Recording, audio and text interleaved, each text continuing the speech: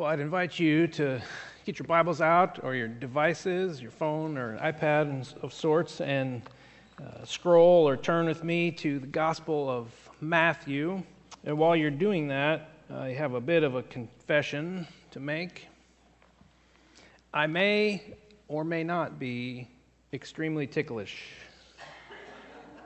Now, my kids are in the front row, and they're like, "Don't lie, Dad." I'm extremely ticklish.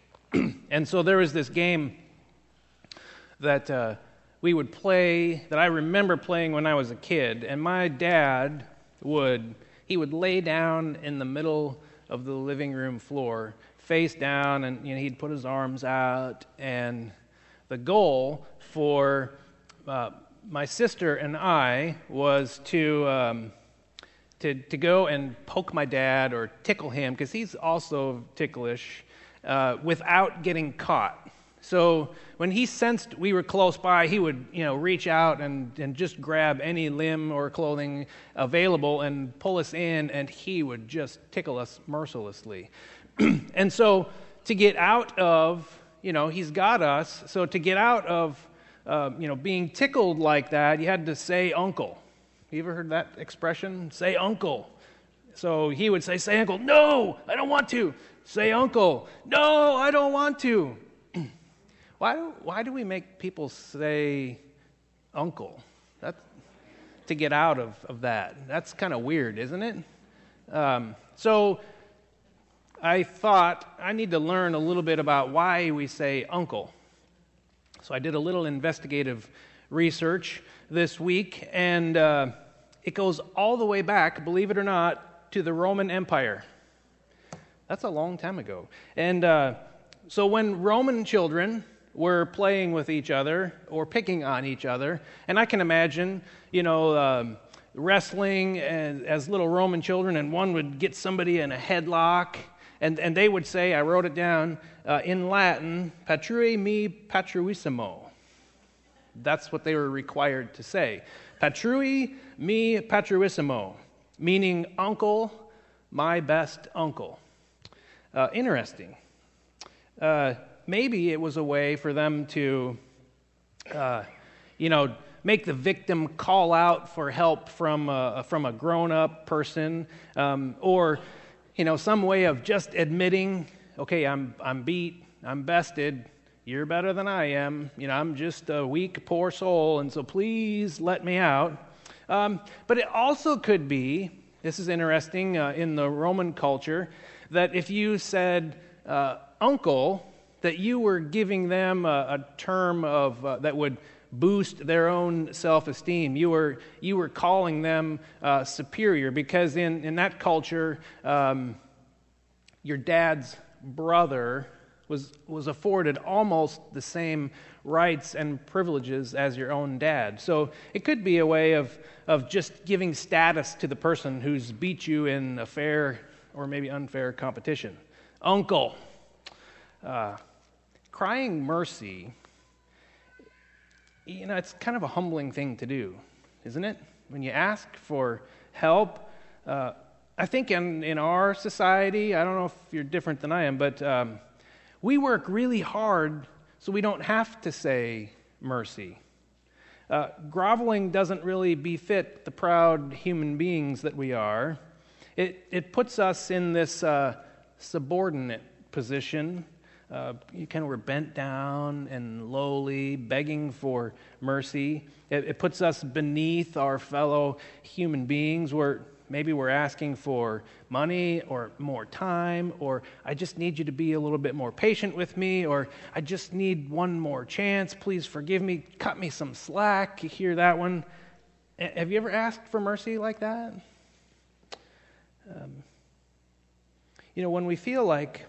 Sometimes when we feel like we are in deep, deep trouble, in way over our heads,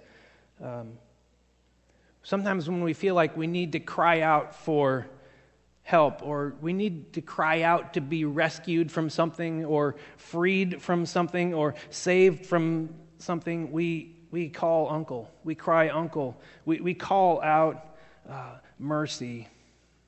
And we exclaim it out to God. God, help us.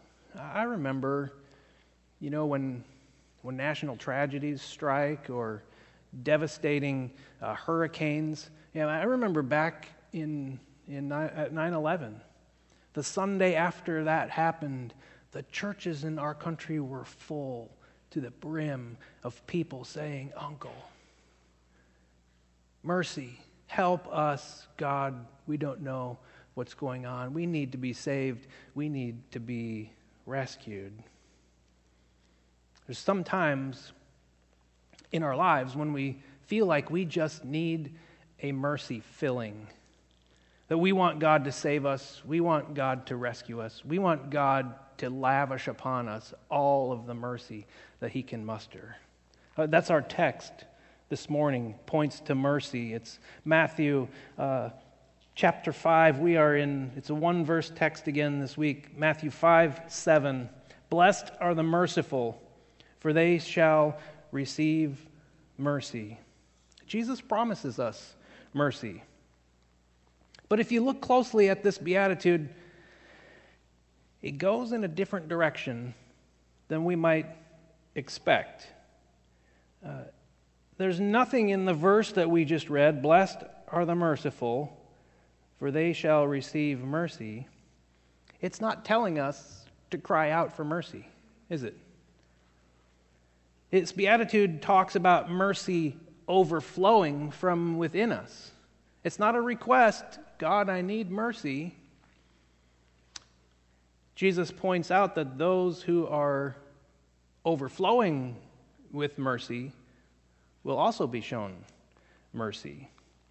So if you recall our discussion from last week, let's look back at the Beatitudes. If you look at the Beatitudes, we recognize that there's all sorts of different ways that we could categorize these specific Beatitudes. But the picture that I have in my mind as we're talking through in this series is that there's two groups of four. The first four Beatitudes, blessed are the poor in spirit, blessed are those who mourn, blessed are the meek, blessed are those who hunger and thirst. All of those point to a void. All of those point to some sort of empty place in our life that we recognize that I don't have anything that it takes to fill in this void. God's going to have to fill this void for me. Then the second four, after verse 6, where it says, blessed are those who hunger and thirst for righteousness, that deep desire to be filled, to have that empty space filled with God. After that, it says, blessed are the merciful, blessed are the pure in heart, blessed are the peacemakers. Those all point to an overabundance of something. That God's righteousness has come into our life so powerfully. He has given us so much mercy. He has changed us radically. He has filled that empty void in our life with mercy and purity and the ability to not just be people of peace, but people who extend peace, be peacemakers in the world. That these are the things that are overflowing, and the first one that we're talking about today is mercy. Blessed are the merciful. God fills us with his righteousness, and mercy is part of that filling. So mercy comes to us from God as pure blessing, and our ability to act mercifully to other people, our ability to grant forgiveness to other people, our ability to extend compassion to other people, our ability to give freedom to other people, even when they may not deserve it, it comes from God. It's not of our own accord. It's the blessing and the filling of God in our life. See, mercy is the fruit of a broken heart. It's the fruit of a soul that hungers and thirsts for God. Mercy, Jesus says, comes from mercy. The picture here is that God has filled us with so much that it's overflowing. Mercy, overflowing. And so we extend it to others. And when we're able to be merciful people, compassionate people, kind people, God promises then to show mercy to us. Have you ever been asked for mercy? This is a much different position than being the one asking for mercy. When somebody comes to you and says, I need more time, I need more forgiveness, I need help with this, just extend mercy to me, please. It's kind of a compliment to us. Once in a while, we think that, oh, I'm now the power broker in this. I have some control over this. The Bible is full of what we might call mercy transactions. One example that I was thinking of is back in Exodus.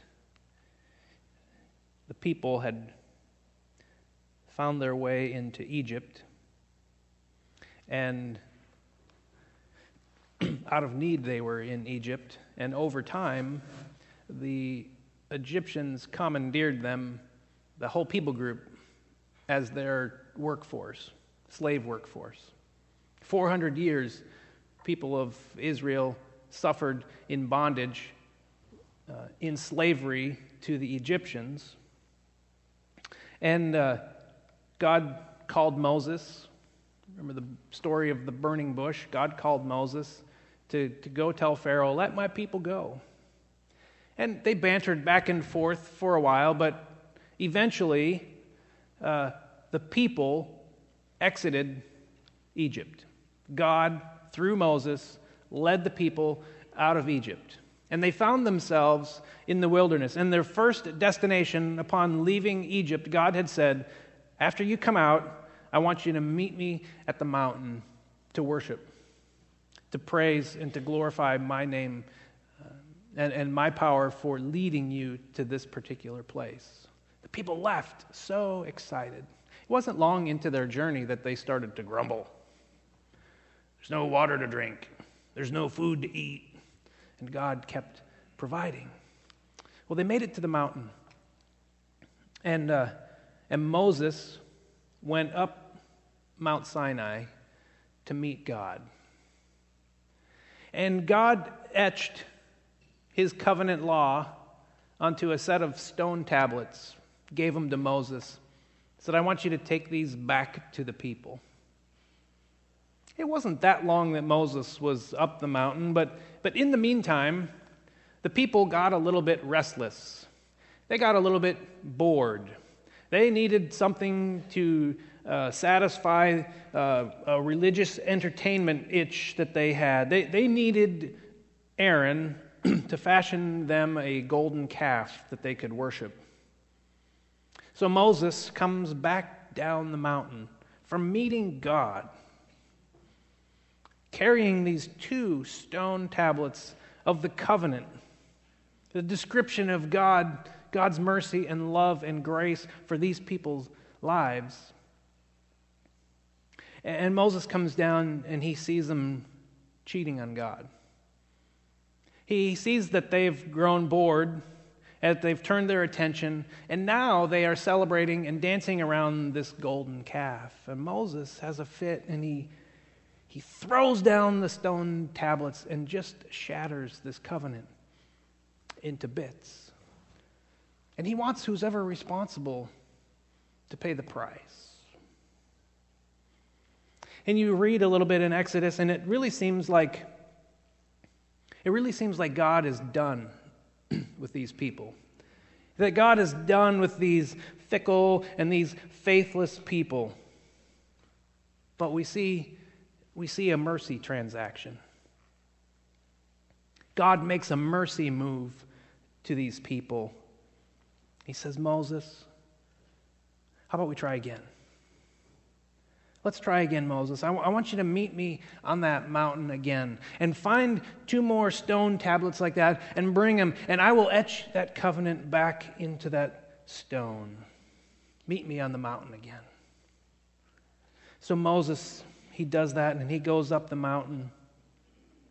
And the first thing that God does when he gets up to the top of that mountain is God reintroduces himself to Moses. It's Exodus 34:6. He says, the Lord, the compassionate or merciful, the compassionate and mercy, and similar word here, and gracious God. The Lord, the compassionate, merciful, and gracious God. God introduces himself as one who is compassionate and gracious and merciful. See, it's only by the mercy of God that this relationship continues. Mercy is what gets us to tomorrow. Mercy is what got these people another day. But this really, it pushes against what we're taught to believe. And that's why our series is called Basic Retraining. You know, if we listen to the powers that be in the world, they would suggest that they don't really admire mercy. They tell us to get the job done at all costs. It doesn't matter how you get the job done, just get the job done. Mercy is for the weak. That's what the powers that be in the world would tell us. Leave emotion aside. Don't let your emotions shepherd your actions. It's just business. Just get it done. Be successful at any cost. It doesn't matter if you have to steamroll over people. They admire the ruthlessness. And if they don't really admire ruthlessness in other people, the world will excuse it in its own behavior as a show of strength of character and the resolve. Which makes me wonder, do we need some retraining in this area? Because we live in the society that tells us that mercy is for the weak. And so it leads me to ask the questions, do Christians today really love mercy? Does it matter to us? Or are we people who succumb to the world's way of thinking and buy into the promises of the world that teach us that revenge is so sweet, it's so delicious, and that cruelty and harshness will get us ahead and let us be people of success? It really saddens me when I listen to what the world says about the church. It really saddens me when I listen to what the world says about Christians. I mean, Christians, as followers of Jesus, we are called to live differently than the rest of the world. Where the world may respond to hate with hate and anger, a follower of Jesus is called to respond in love and compassion and mercy. Certain behaviors in our life, if there's no distinguishable difference between a Christian and a non-Christian, then what is the world to think? When they look upon us and they know that we profess to be Christians, if our lives aren't any different than theirs, then we get labeled as what? Hypocrites, right? So it saddens me that Christians are regularly tagged as people who offer judgment in the place of love. That we are people who offer condemnation in the place of mercy and grace. And if we're really honest with ourselves, Christians and the church, if you will, are really famous for being judgmental. Why is mercy not more obvious in our behavior? Why is it so easy to be critical and condemning of people who mess up their lives? Why are we so sporadic in our acts of mercy? Those are questions that are just kind of rattling around right now.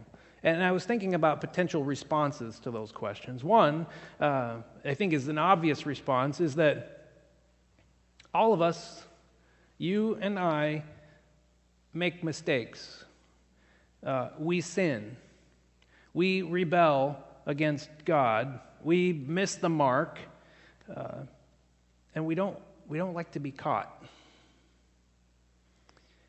And so, when we don't like to be caught, and we know we're people of sin, it's easy to distract other people by pointing our fingers at other people's sin. I'm going to take attention away from myself, and I'm going to point at somebody else's flaw and failure to take the heat off of me. That's one response as to why mercy doesn't show up more often in our life. Or maybe it's because we have this passion, a burning passion for the cause of God in this world. We really, truly, down deep, want the world to be a better place. We want people to be saved by the grace of Jesus. We want people to live justly. We want people to live a holy life. But we're kind of impatient with God's method. We're a little bit impatient with God's timing on things, so we start to take shortcuts. And when we find somebody who's not measuring up and living up to the standards that we think that they should, we let them have it. All guns a-blazing. And we make sure that they know that what they're doing is wrong. Anything goes. The enemy must be defeated. We have a passion for God's cause in the world, but we're a little impatient with God's timing. We'd rather take that timing upon ourselves and let people have it. Or maybe it's because being merciful doesn't feel moral. Follow me here. Being critical, condemning other people, feels more righteous than being merciful. You feel good about being able to take a stand against the evil that you see out in the world or in somebody's life in particular. It makes you feel good.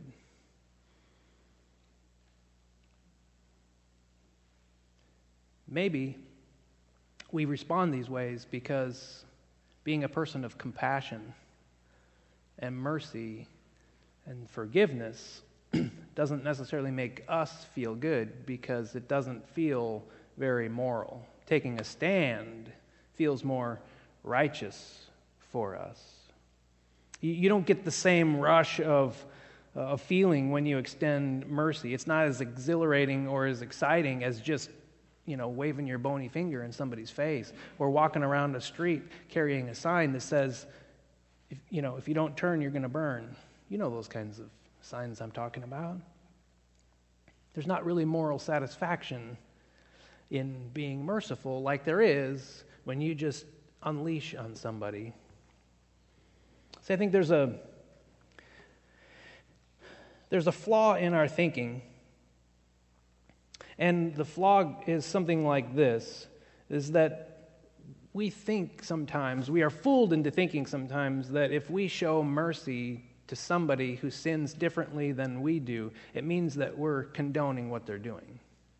But that's not true at all. Showing mercy does not mean that we condone sin or that we condone evil in somebody else. Extending God's love and care to those who sin differently than us does not mean we approve of their behavior, period. Mercy loves them as another human being, while at the same time it's pointing them to Christ. Mercy connects people with the forgiveness that God freely gives to all of us. See, we need lots of help with mercy. We need practice. We need instruction on it. It's very rare that anyone has been condemned or criticized into a better way of life. But over and over again, we're forgiven into a better life. See, when we attack people, and we wave our fingers at them, and we unleash, the wrath of God through us upon them, a lot of times that puts bricks up in that wall that divides us instead of taking the bricks away to open up conversation. Mercy opens the conversation. Condemnation closes people off, drives them further away.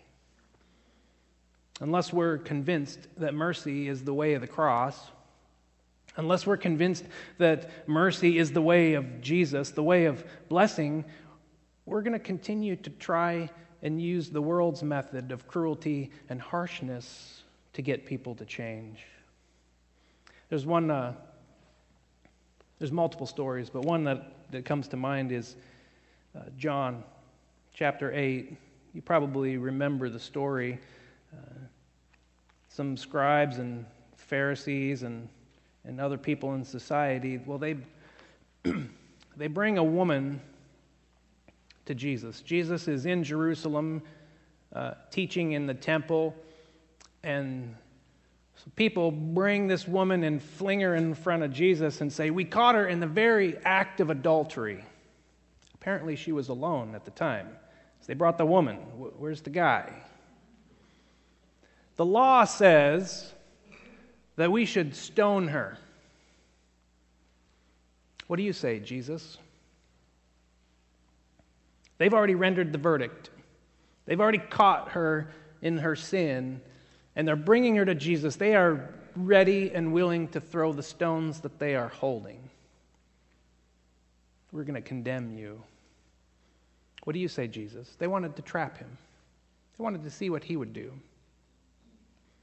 What does it say? It says, Jesus didn't even respond right away. He knelt down, and he just started writing something in the dirt. Now that's a little bit odd of a response.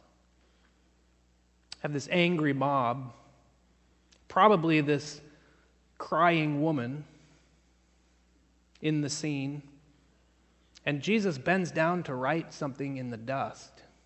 What do you think he was writing? And he stood up, and his response was, "Let him who is without sin among you throw the first stone at her." That's all he said. Let him who is without sin among you throw the first stone at her. And then he bent down again and started writing in the dirt. Now that's a bit peculiar. But John reports, and this is such a scandalous story that this story is in brackets or in italics in your Bible, because it's such a scandalous story that they were kind of undecided as to whether or not this should be part of the final record of our Scripture. And John says that the men who were there holding the stones, they started to leave. They peeled off and went home, starting with the oldest down to the youngest. Thud. You could hear the stones hitting the ground. Everybody left. And then Jesus looked up at this woman. He said, "Where are your accusers?" She said that they're all gone.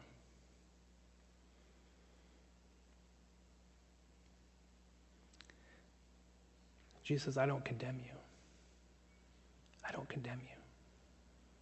But go and sin no more." See, Jesus does not dismiss what she's done. He doesn't say that what she did doesn't matter at all. He even labels what she did as sin, implying that she was guilty of what she was accused of. In Jesus' example, mercy does not explain away sinful behavior, excusing it as if it didn't happen or denying that it was serious business. But on the other hand, mercy acknowledges that wrong has been done and that punishment is actually justified, but it deals with it more gently. Mercy doesn't always mete out to people what is deserved. In this case, the woman could have been stoned, and Jesus says, I forgive you. I don't condemn you, but go and sin no more.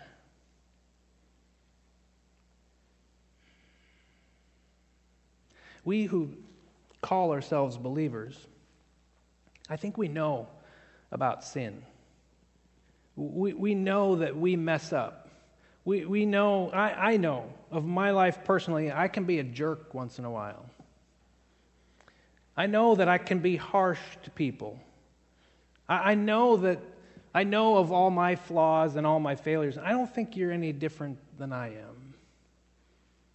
You know the issues with which you struggle. But we also know that it's God's mercy that helps us move beyond some of these things. It's God's grace and compassion and forgiveness in our lives that helps us to leave these things behind and live a life of freedom in Him. It's God's mercy that saves us. And so we are to extend this mercy to other people. I think it's Dallas Willard who says, mercy is a banner of glory. Mercy is a badge of honor. Mercy is good news to a guilt-ridden, neurotic world that desperately needs to hear one in authority say, neither do I condemn you. Go and sin no more. This kind of mercy doesn't fit the world's ideal of strength. But it's in this beatitude that we find the gospel message. Blessed are the merciful, for they will be shown mercy. Mercy it's really important in the Gospel of Matthew.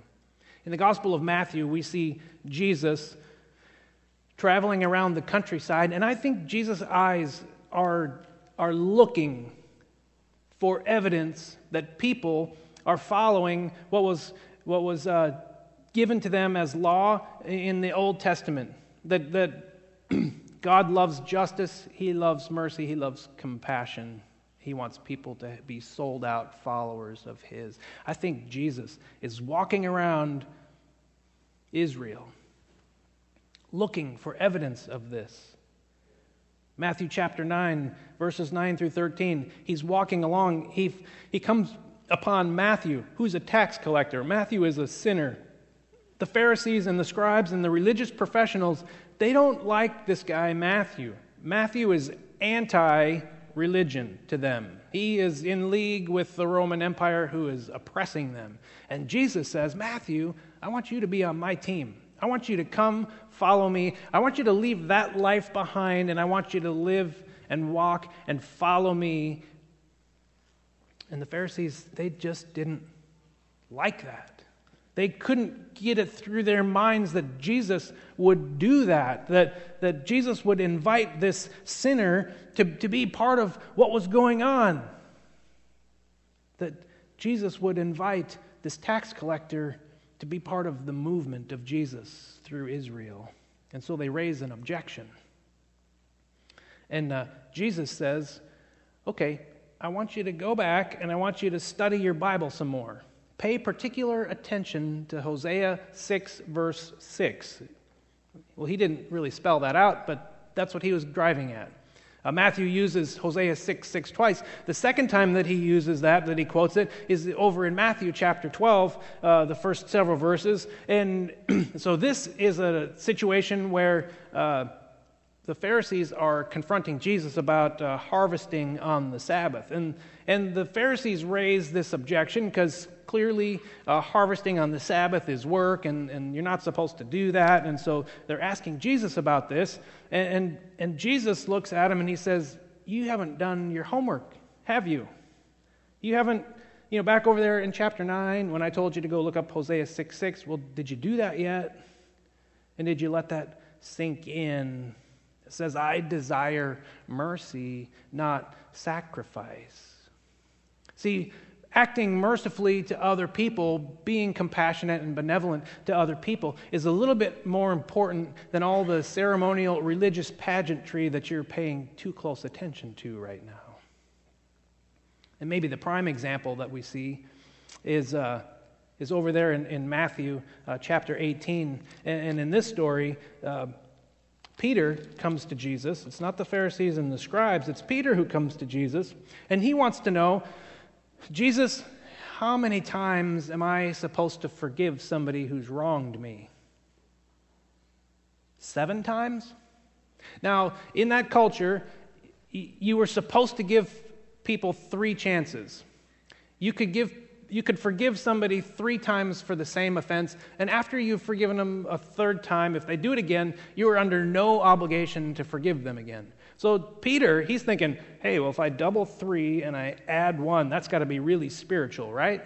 So he says, Jesus, am I supposed to forgive them 7 times? And Jesus says, no, 70 times 7, 490 times. That's an absurd kind of a number. The real answer to Jesus, the real answer that Jesus gives Peter is found in the parable that he tells right after that. He tells the story about a king who has a servant, and the servant, in today's dollars, owes the king about $3 billion. That's a lot of change, isn't it? So, obviously, this guy will never be able to pay back $3 billion. And so he pleads for mercy. I don't want to go to jail. I don't want you to sell my family into slavery to settle this debt. I need more time. I'll pay you back. I promise I will. And the king has mercy. And not mercy that, okay, let's figure out a good payment plan for you, servant. I want you to pay this much a week for, well, I guess for the rest of your life. No, he takes the debt and he rips it up. Gone. Free. That $3 billion you owe me, you don't owe me a dime. And this servant, having experienced this mercy, he leaves the king's presence, and as he leaves, he comes upon somebody who owes him, about $5,000. And he grabs the guy by the throat and he says, you are going to pay up. And he had the guy thrown in jail because he couldn't pay. And this guy also pleaded and begged for mercy, and he would have none of it. Well, that story got back to the king, and we read that the king revoked his forgiveness and brought that servant back and said, didn't you get it? I released you of all of this debt. I set you free. Shouldn't you treat your fellow humans the same way? There's a lot more we could say about mercy. But as we finish up this morning, I want to leave you with the picture of the word mercy. In the Hebrew text, the root word for mercy, the root word for compassion is womb. It suggests that there is an emotion involved with mercy, something like how a mother feels, the love that a mother feels for her unborn child. Over and over again in the Old Testament, God is ready to be done with the people of Israel. They continually turned their back. They continually went a different direction. They continually cheated on him, worshiped other gods. But the mercy, the compassion that God felt in his womb kept bringing him back, kept provoking him to extend more mercy to these Israelites. The connection that God had with his people was too great to disconnect and to leave behind. See, God loves us even when we're unlovable. He chooses to bear the suffering that comes from being in covenant with us. And how do we know this? Just in the person of Jesus. God, who could choose to remove himself and remain at a distance, he did the opposite. He came near to us in the person of Jesus. So those who are merciful, they love deeply with the love of God. Then over in the Greek text, the word for mercy is elimon. It gives us the picture of a flask pouring out oil. Mercy is a pouring out. You don't just feel sympathy. You don't just look at other people's condition and feel sorry for them. Mercy is pouring out. Mercy provokes you and drives you into tangible actions. Acts of kindness, words of grace, forgiveness, a hug, help with groceries or gas money or whatever it is. See, Jesus was a merciful person. He didn't just feel badly for people. We see the picture of him in the Gospels, touching the lepers, making himself unclean, healing people, feeding people, meeting them at their need and forgiving their sin. And as we practice mercy, Jesus says we enlarge our capacity for it. Blessed are the merciful, for they will be shown mercy. It's a picture of us filled to the brim, and we have mercy that is overflowing. People of God said, amen. Amen.